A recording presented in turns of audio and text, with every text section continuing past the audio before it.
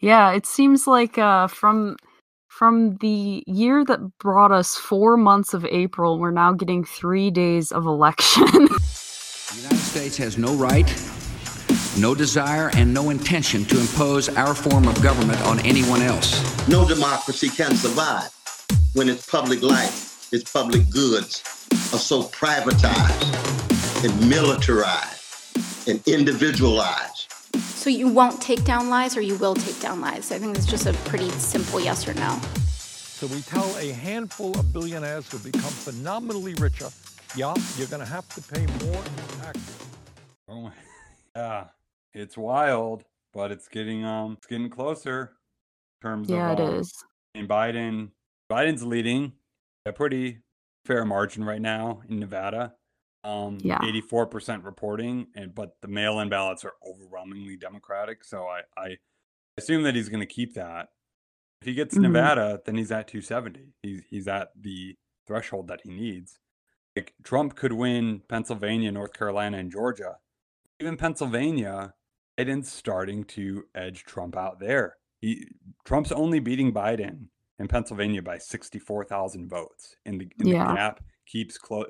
It's gotten smaller and smaller as the day's gone on. In Georgia, Trump's only beating Biden by 3,000 votes, and that gap's been getting smaller all day. Wow. And because of the fact that the mail-in ballots are overwhelmingly Democratic, those states might flip for Biden. But even if they don't, Absolutely. and he gets Nevada, then that's it. He's got all the electoral votes he needs, and he's the next president. So as we're recording this on November 5th evening. Yeah, we should say the date and time just because of how fast things are changing. So it sounds like if Biden can win in Nevada, then he's won the election, even if Trump wins Pennsylvania, North Carolina, Georgia, and Alaska. Is that right? Yeah, I mean, so Biden has a pretty solid lead right now in Nevada with 84% reporting, right? And just a reminder, most of the mail-in ballots that are coming in are overwhelmingly Democratic, right? And that's just because based on polling, based on data analysis, I mean, we've known this for weeks that more Democrats were going to be likely to vote by mail, all right, because they were more likely to take the virus seriously, more Republicans more likely to vote in person. Yeah, if he takes, so he's at 264 right now. If he takes Nevada, that's 6 electoral votes. That puts him at 270. Right No now, kidding. Trump is leading still in Pennsylvania with 89% reporting. But I've been watching this one all day. Well, I mean, I've been watching this one and Georgia all day. Mm-hmm. Pennsylvania, he's leading. Trump's only leading by, it was 65,000 votes. Now it's only 62,000 votes that he's leading by. And that's the electoral votes. In Georgia, Trump's only leading Biden by 3,000 electoral votes. And again, the gap with 99% reporting, but again, the gap keeps getting smaller and smaller. So he could, I would not be surprised if Biden took Pennsylvania. I think there is a possibility too. He could take Georgia once all is said and done. Either way, Trump could take those. Trump could take Pennsylvania, North Carolina, Alaska, and Georgia. All Biden needs is Nevada, and he wins the election. Wow.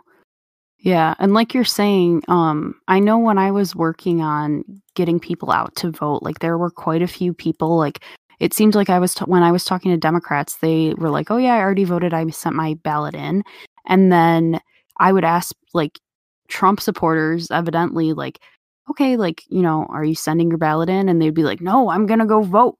I'm not gonna get my ballot." They think it's a scam, and it's interesting because that's what a lot of like the Trump like rhetoric has been, that like mail-in is a scam. And I think like in the past couple hours he actually tweeted stop the fraud. All caps, of course. He's saying stop the counting, and also we need to recount. So what is it? He's just all over the place. And he gave a press conference a couple minutes ago, and I didn't watch it, but I'm hearing about it on Twitter. Mm-hmm. I guess he's basically saying more of that, and it looks like he mentioned Detroit. probably like signaling to white supremacists, as he does, right? When he talks about like, oh, Proud Boys, stand back and stand by. I'm sure he said something similar, with respect to Detroit. But I mean, he's just all over the place, and I think it just speaks to like how his campaign this time around has been really terrible. I mean, I argue, I've made the argument that Trump's campaign in 2016 was pretty solid. He was able to paint Hillary Clinton as, oh, she represents the establishment, she represents the status quo. She's bought and owned by Wall Street. She was in favor of all these wars and these trade deals. I'm against all this stuff. I'm going to drain the swamp. Now he's been president for 4 years. He's in bed with Wall Street. He's continuing all the wars. He's outsourced more jobs than even Obama did in his last 4 years in office. And, combine that with COVID and the economic implosion, which he's just been an abysmal failure on. And it's like, yeah, his it's just imploded on him. And his political I feel like he's been in the White House so long and he's been drunk on Fox News for so long that his political instincts are just totally gone. And he can't see straight. And that's why he's going out there half the time painting Joe Biden as like Sleepy Joe, ineffective, can't do anything, but he's also a Marxist radical who's going to take over your suburbs. And which one is it, Yeah, and when you're all over the place like that, and that rhetoric only works on people who are already diehard Trump people. Like, it doesn't work on people who, are the genuine silver voters who you need. Yeah, absolutely. And what else I think is really interesting about this election so far from like what we can see is that a lot of people did not sit out the election. Like there has been record number of turnout. And that's even despite, I just hope that we don't hear the rhetoric about like leftists and how, well, you guys, didn't have Bernie Sanders, so you didn't get out and vote, because that's the thing, is that a lot of left-wing people did, especially like Gen Z and like these young folks, like they did go out and vote for Joe Biden, even though they do not like him. And I just really hope that gets the coverage that it deserves. I've multiple tweets of people like centrist media pundits who are like, oh, this is why left-wing politics doesn't work. And it's like, yeah, Joe Biden is edging Trump out. But honestly, like I think the fact that it's is a pretty damning indictment on the country. Like, this dude has been an abysmal failure. Like, you should be able to run a ham sandwich against him and win. Which we pretty much did. Like, this should not be a hard race, and the fact that it's this close, it's like, really? Pennsylvania, Ohio, these states are this close. Yeah, that's an excellent point, actually. I think like it's just further evidence, I think, that like the country is, and this is said all the time, the country is extremely divided. But what I think that it comes down to is this difference of principles. Whereas there are people out there who are like working from a base of like, listen, like I've worked for everything I have. I'm super against socialism. Like, we need to get back to like, family values type of mindset. And then there are people who think that, there needs to be like greater access. There needs to be more like government intervention into certain things. And that's kind of where I see the divide. But what's also interesting is like there's this added piece of it where he's not a normal Republican, but he's also like incredibly outspoken and racist. And I think that those are the things that Democrats often like target our critiques of him on, like the fact that he's like, pretty much a white supremacist. He's made it abundantly clear, like when he refused to denounce the KKK, he refused to denounce, he even said like Proud Boys, stand by. So it's just very interesting to me that like you're saying, that the election results are this close, despite all of that. Like, it's more than ideology at this point. an ideologue by any stretch of the imagination. Like when he ran the first time, he bucked Republican orthodoxy in like a million. Like he came out against free trade, he came out against the wars, he came out against Wall Street. Like he bucked all these wing positions, but he still won. Like and he's still overwhelmingly loved in the Republican Party. And I think it speaks to how people in this country aren't really divided over policies; they're divided over labels, right? So you can a label in front of you, whether it's Democrat or Republican or liberal or conservative or whatever, and people, depending on how well they associate themselves with that label, they'll gravitate towards you, irrespective of what the policy is. And we have there's a couple. I mean, there's tons of examples of this, but just one action. Florida voted to raise their minimum wage to $15 an hour, and now it happens over a few years. But they also voted for Trump. So, and there's examples of these like left-wing ballot initiatives winning in states that either didn't vote for the Democrat or they voted for the Republican. A ton in 2018. But again, you have this instance where most people for the Republican presidential candidate who's against raising the minimum wage, but they're also voting to raise the minimum wage. All right. So Right. like if you show people the policy just at face value, like, hey, universal health care, raising the minimum wage, what's another? Free college. That's another one that has well over a majority.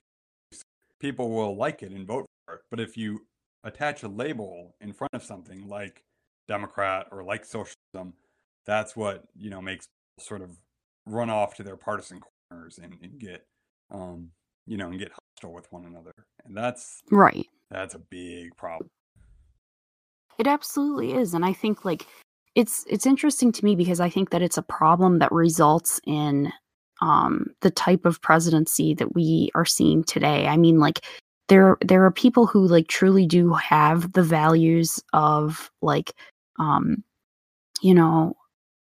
pull yourself up by the bootstraps type of mentality. And I think I'm not going to say that there's nothing wrong with that, because I think that, the principles that I go in, my worldview is just different than that. But I think that it becomes a problem when you are willing to overlook racism and you're willing to overlook, millions of people being unemployed, millions of people without health insurance. And it's just very interesting to me because like this presidency, I mean, it appears like, we may have, I'm not going to declare anything yet, but it seems like there is record turnout for Joe Biden. But at that point, the question then becomes like, okay, so what's next for America? Because if it's going to be, I guess, like, what are the candidates going to look like in 4 years? You know what I'm saying? I think a lot of liberals, a lot of, well-to-do, well-off suburban liberals, that's something that's a conversation that they don't really want to have. A lot of people who just think once Trump is gone, everything's good, everything's back to normal, I'm comfortable, I'm not offended by the president, or, the president, isn't saying offensive things anymore. And what they're not really considering is that, yeah, even if Trumpism is still going to be alive and well, and you're still going to have this subset of the population that has been totally propagandized by not only him but right-wing media, who are just totally out of touch with reality. I mean, I'm seeing on Instagram and Facebook and a lot of my social media feeds, people talking about like sharing memes of like guys pulling ballots out of trucks, like, oh, here's the emergency Democratic votes, and it's like we've been talking about this for weeks. All right, how there would be this red mirage effect of like it looks like Trump's leading initially, and then once all of the mail-in votes come in, because more people who by mail are going to tend to be Democratic, just based on polling data that we have, then that's going to move it's going to kick the vote up for Biden. We've known that, and they don't see that because they've been getting told it's going to be a fake election, it's going to be fraudulent. But to go back to the earlier about how dualism, you got to pull yourself up by your bootstraps. That Right. kind of mindset really started during the Reagan era, during the conservative revolution in the United States, when we sort of moved away from New Deal economics to Reaganomics and into neoliberalism. And there's a great book called Reaganland by Rick Perlson, and I mean, this book is massive. It's like a doorstop, but it's so good. And he talks about a lot of these phrases like, like government mindset. Like the reason why this was used and why this was popularized because government literally is the force that can stop a bank or financial institution from ripping you off. It's the only force that can stop coal-fired power from polluting the environment. And also the concept of individualism or individual liberty. If we place the onus on the individual, then we can ignore systemic racism. Then we can ignore broader systems of injustice and systems of oppression that fuel injustice. And that was basically as a justification for doing those things. Like, we don't have to look at the broader, systemic issue, the societal failings on our part. We can just, you've failed as an individual, right? You're not a good person because, you're in the position that you're in, that kind of thing. Yeah, absolutely. And I think like that type of mindset, like as popular as it is, I think it's really destructive because like what you end up getting is like a bunch of people who are abused by the system, are abused by corporations, and are exploited. And they don't realize it because they've been essentially tricked into this culture that leads them to believe that if you take government assistance, that you're weak. If you expect handouts, i.e., healthcare, which is a human right, or having your water turned off, or having a pipeline built through your land, like we live in a society now where like people think that type of thing is okay because of this brainwashing. And that's interesting that it began in the Reagan era, but I would argue, I think that what you're talking about, like the I'm going to say neoliberal, because that's what it is. I think it was reinvigorated by Reagan for sure. But I think John Locke, right? Like right from the beginning with if I, what is it, apples? I think he says like if I like pick apples and I make them into an apple pie or whatever, like those are the fruits of my labor, haha, pun intended. And like therefore like I have the rights to my own labor. And like I think that like from like the fact that we have like built our society up from that, we were kind of like bound to get into some trouble with that. But I think now, it's at the point where it's so completely like morphed and it's just out of control.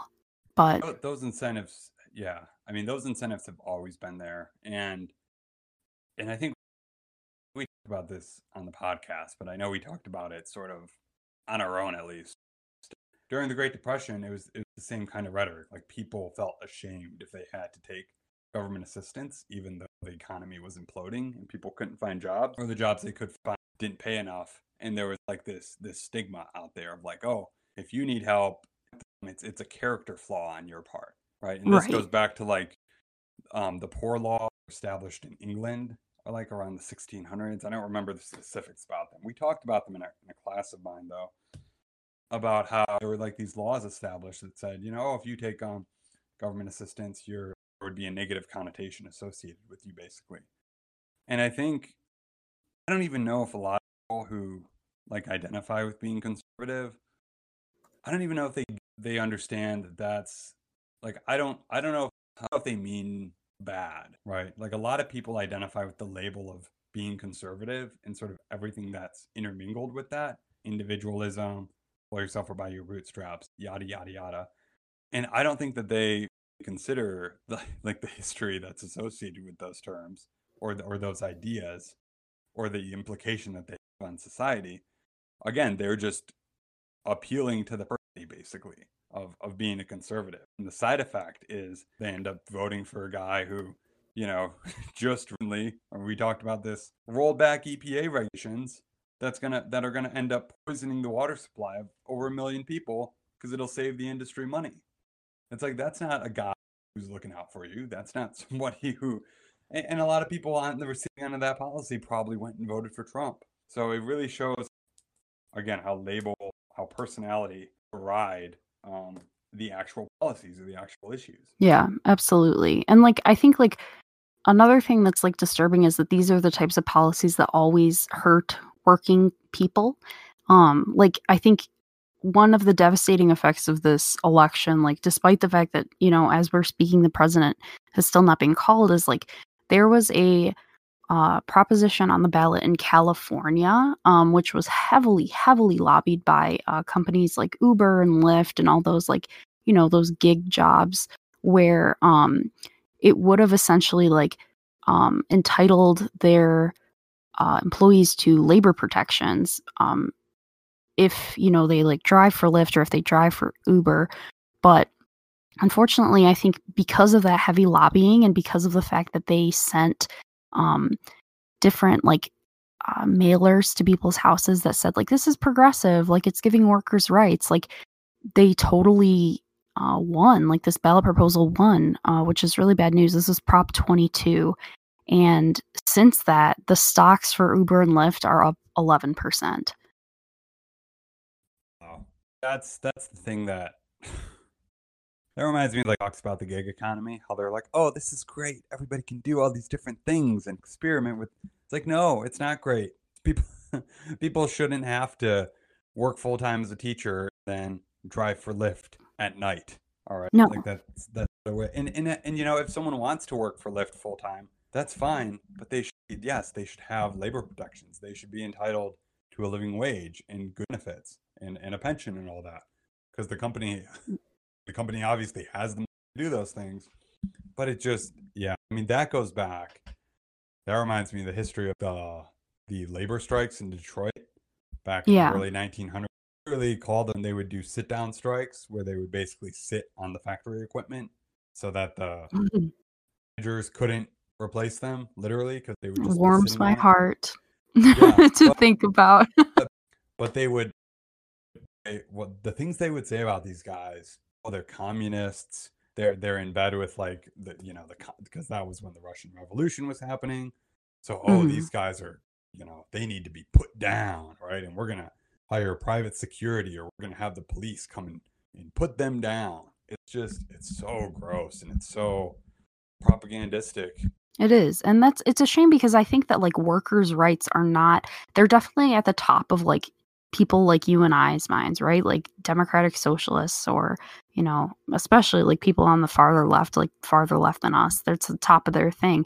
And it's interesting because I don't think that is something that really decided this election. If I had to pick the number one contributing factor to the results so far, I'm thinking it's the coronavirus. I'm thinking Trump, the handling of the virus and how he was anti-mask for so long, or at least appeared that way, and how he didn't really take any executive action. Yeah, exactly. I'm going with the coronavirus. So what would you say the number one contributing factor is for these results that we're looking at? COVID, and I'd say number 2 is the economy. Those are the top issues on people's minds, and I think those are things that Trump has just completely botched. I mean, tape that came out of him talking to Bob Woodward about how in damning, because he did that call where he talked about how it has a higher mortality rate than the flu. It spreads through the air and therefore could be prevented with a mask. It affects children. And then he went out to a rally and called it a hoax. He downplayed it for months. He tweeted out statistics saying, oh, it's actually less deadly than the flu, when he was just talking about a month ago about how it wasn't. Right? And then in August, he was, we need to send the kids back because they're basically immune. See, to me, that really solves the mystery of okay, is he evil or is he just incompetent? Like in that case, he's Mm. just evil because he knows the effects that it has, and he's choosing to downplay it because he doesn't cause a panic. And that's the panic he's talking Well, about. we got one anyway. But he botched that, and he botched the economic response. Like people are, I mean, death rate. Compare our death rate to Germany, and it's like off the Yeah. charts. And the economy, not providing material support to people. All right, letting corporate America, basically the Treasury, at the behest of Steve Mnuchin. All right, and it's been a disaster, and I think most people, well, there's enough people at least to realize that. Right, absolutely. What role do you think that VP pick of Kamala Harris played? Biden obviously did a black vote, despite his history with outsourcing. So picking could have helped get them out Mhm. and get them to the polls. But that's another thing about the black community really showed up for this guy who has Yeah, they not showed did. up for them, and he owes them everything. And That's right. I really hope that he does deliver, and I hope that he does, institute some real criminal justice reform, as his ads, said that he would. So let's hope, right? But from the campaign trail, I don't know, but I would say that I agree with you. I don't think that it was so much the picking of Kamala Harris, but from the black voters that I talked to, it seems like obviously they were very concerned with like the amount of social unrest that's going on. It's bringing these racial issues more to light. So I think that like my point is the Black Lives Matter movement also really drove home um, the amount of success that Biden is having. or the black community is basically voting for Biden because they're seeing how, I mean, Trump, the looting starts, the shooting starts, Oh yeah. gassing peaceful protesters, sending federales to cities, kidnapping people extrajudicially. You think they're looking at that and okay, I gotta vote for Biden because this guy is just, I mean, anything but this guy basically. You think Right, that? absolutely. Which is interesting to me because they really didn't turn out to vote for Hillary Clinton. And I suppose that was before we actually had Trump as a president, right? So like people didn't realize like how bad it would get. But I'm just thinking back to 2016 and like his rhetoric on the campaign trail then versus hers. And like a lot of black voters come from like lower income areas where there is record low turnout only because people feel completely abandoned by the system, which of course you and I would agree that they have every right to feel that way. But it's interesting that like black voters were more willing to show up for Joe Biden than they were for Hillary Clinton. Why do you think that is? Now Trump actually has a governing record, and people know how bad it can get. Like we're in a totally different place now than we were in 2016. And, there's a lot less people who voted third party this time around than did in 2016. Yeah. Again, just Oh, because I think so many less. because I think in general, again, people realize how high the stakes are, and they're like, yeah, Yeah. what am I going to do? There are a lot of people out there who like to shame people who don't vote for either Joe or Trump, and they say, "Oh, you're privileged. You have the convenience of sitting this out because you're not affected by what Trump's going to do if he gets another 4 years." Most of the people who take that option, who take that road, who say, "No, I'm neither side represents me. I'm checking out," are black people and income people and people of color. All right. Yep. So, ironically, when people who usually come from privilege, people who are actually comfortable in their economic position, when they project those arguments out there and say, "Oh no, you're privileged," no, actually, those are the most underprivileged people out there. Those are the people who Barack Obama come to Flint and drink the water and say, "Oh," or pretend to drink the water and say, "Oh, everything's going to be okay." And I think Yeah, that was disgusting. that hurt Clinton in 2016 when they learned. Number one, when Barack Obama did that, but when she came to Flint and she had the debate, and we learned after that she had gotten the questions in advance and that it was all just to show, I think that really like put a knife out of a lot of people who just felt like they were left behind for so long. I mean, And obviously, the Republican Party is not going to represent them. But even the left-wing party now, who nominally is supposed to be the alternative, they're not represented now either. And I think that was probably the mindset in 2016. Yeah, absolutely. And I think that's a really good point. And I wonder if, with so many disadvantaged people and so many progressive people coming to vote for Joe Biden, like, are the Democrats just going to say, yeah, we can just keep doing this? Like, we can just keep winning? Or are they going to learn their lesson that it is possible to elect this demagogue, this like level of demagoguery without some type of progressive platform? Because he did say, yeah, I'm in favor of raising the minimum wage to $15 an hour. In fact, I brought that up on one of my phone calls with voters, and he was like, he did? He said that? And I was like, yeah. And he was like, oh, well, policies like that, where you're actually taking into consideration the needs of the working class. I just don't know if that message is going to get to the top in terms of the Democratic establishment. I don't know if people are going to realize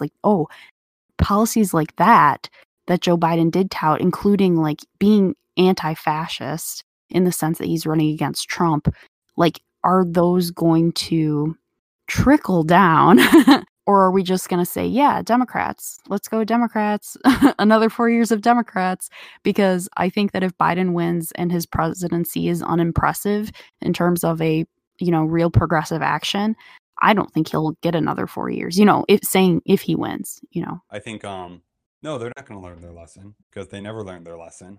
And they're even a lot of centrists right now, people who work for the New York Times and whatnot, they're tweeting out right now, this is why progressive politics don't work, because Joe Biden's winning. So in other words, all of the wrong lessons are taken away from this. The lesson is neoliberalism is great, Obamaism, Clintonism is great. If COVID didn't happen, I think that Trump would have wiped the floor with Biden. And that's something that I don't think the Democrats are going to consider.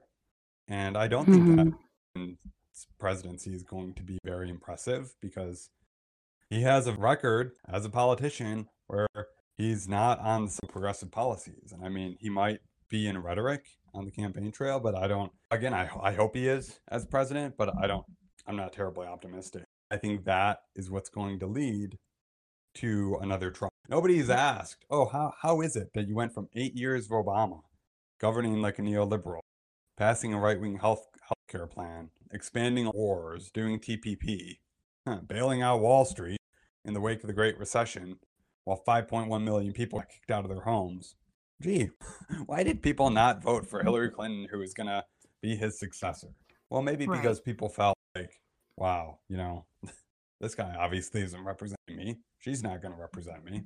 Yeah, people said, I'm just going to roll the dice on Trump, or I'm just going to sit it out and not vote for anyone at all, because I'm left behind by the Republican establishment. I'm left behind by the Democratic establishment. And this is why the Democratic Party really needs to get its act together. They really need to embrace a platform, and they need to embrace policies that the polls show that people want. The people want Medicare for all. The people want a living wage and a Green New Deal. They want to tax the rich, right? They want to end these wars, and that's right. An infrastructure project that hires millions of people and rebuilds this country. So, and I think the reason why so many people are in this identity crisis that we talked about earlier is because there's no, in terms of institutional power, there's no force that's representing that. You have leftists like us, but we don't have a lot of political power. We're not, sponsored by anyone. So you really need that, and you need the Democratic Party to realize that. And look, at the end of the day, they're taking money from Wall Street, they're taking money from the military-industrial complex, and they're taking money from the healthcare industry. So I think until you decouple the big money from the Democratic Party, you're just going to continue to have this party that basically says, hey, at least we're not that guy. We're dropping bombs, but we're doing them with a rainbow. So hopefully we can transcend that. Hey, if it happens in a Biden administration, I'd be fine with it. I'd gladly take it, but we'll have to see what happens. Yeah, absolutely. So I guess for now we have nothing left.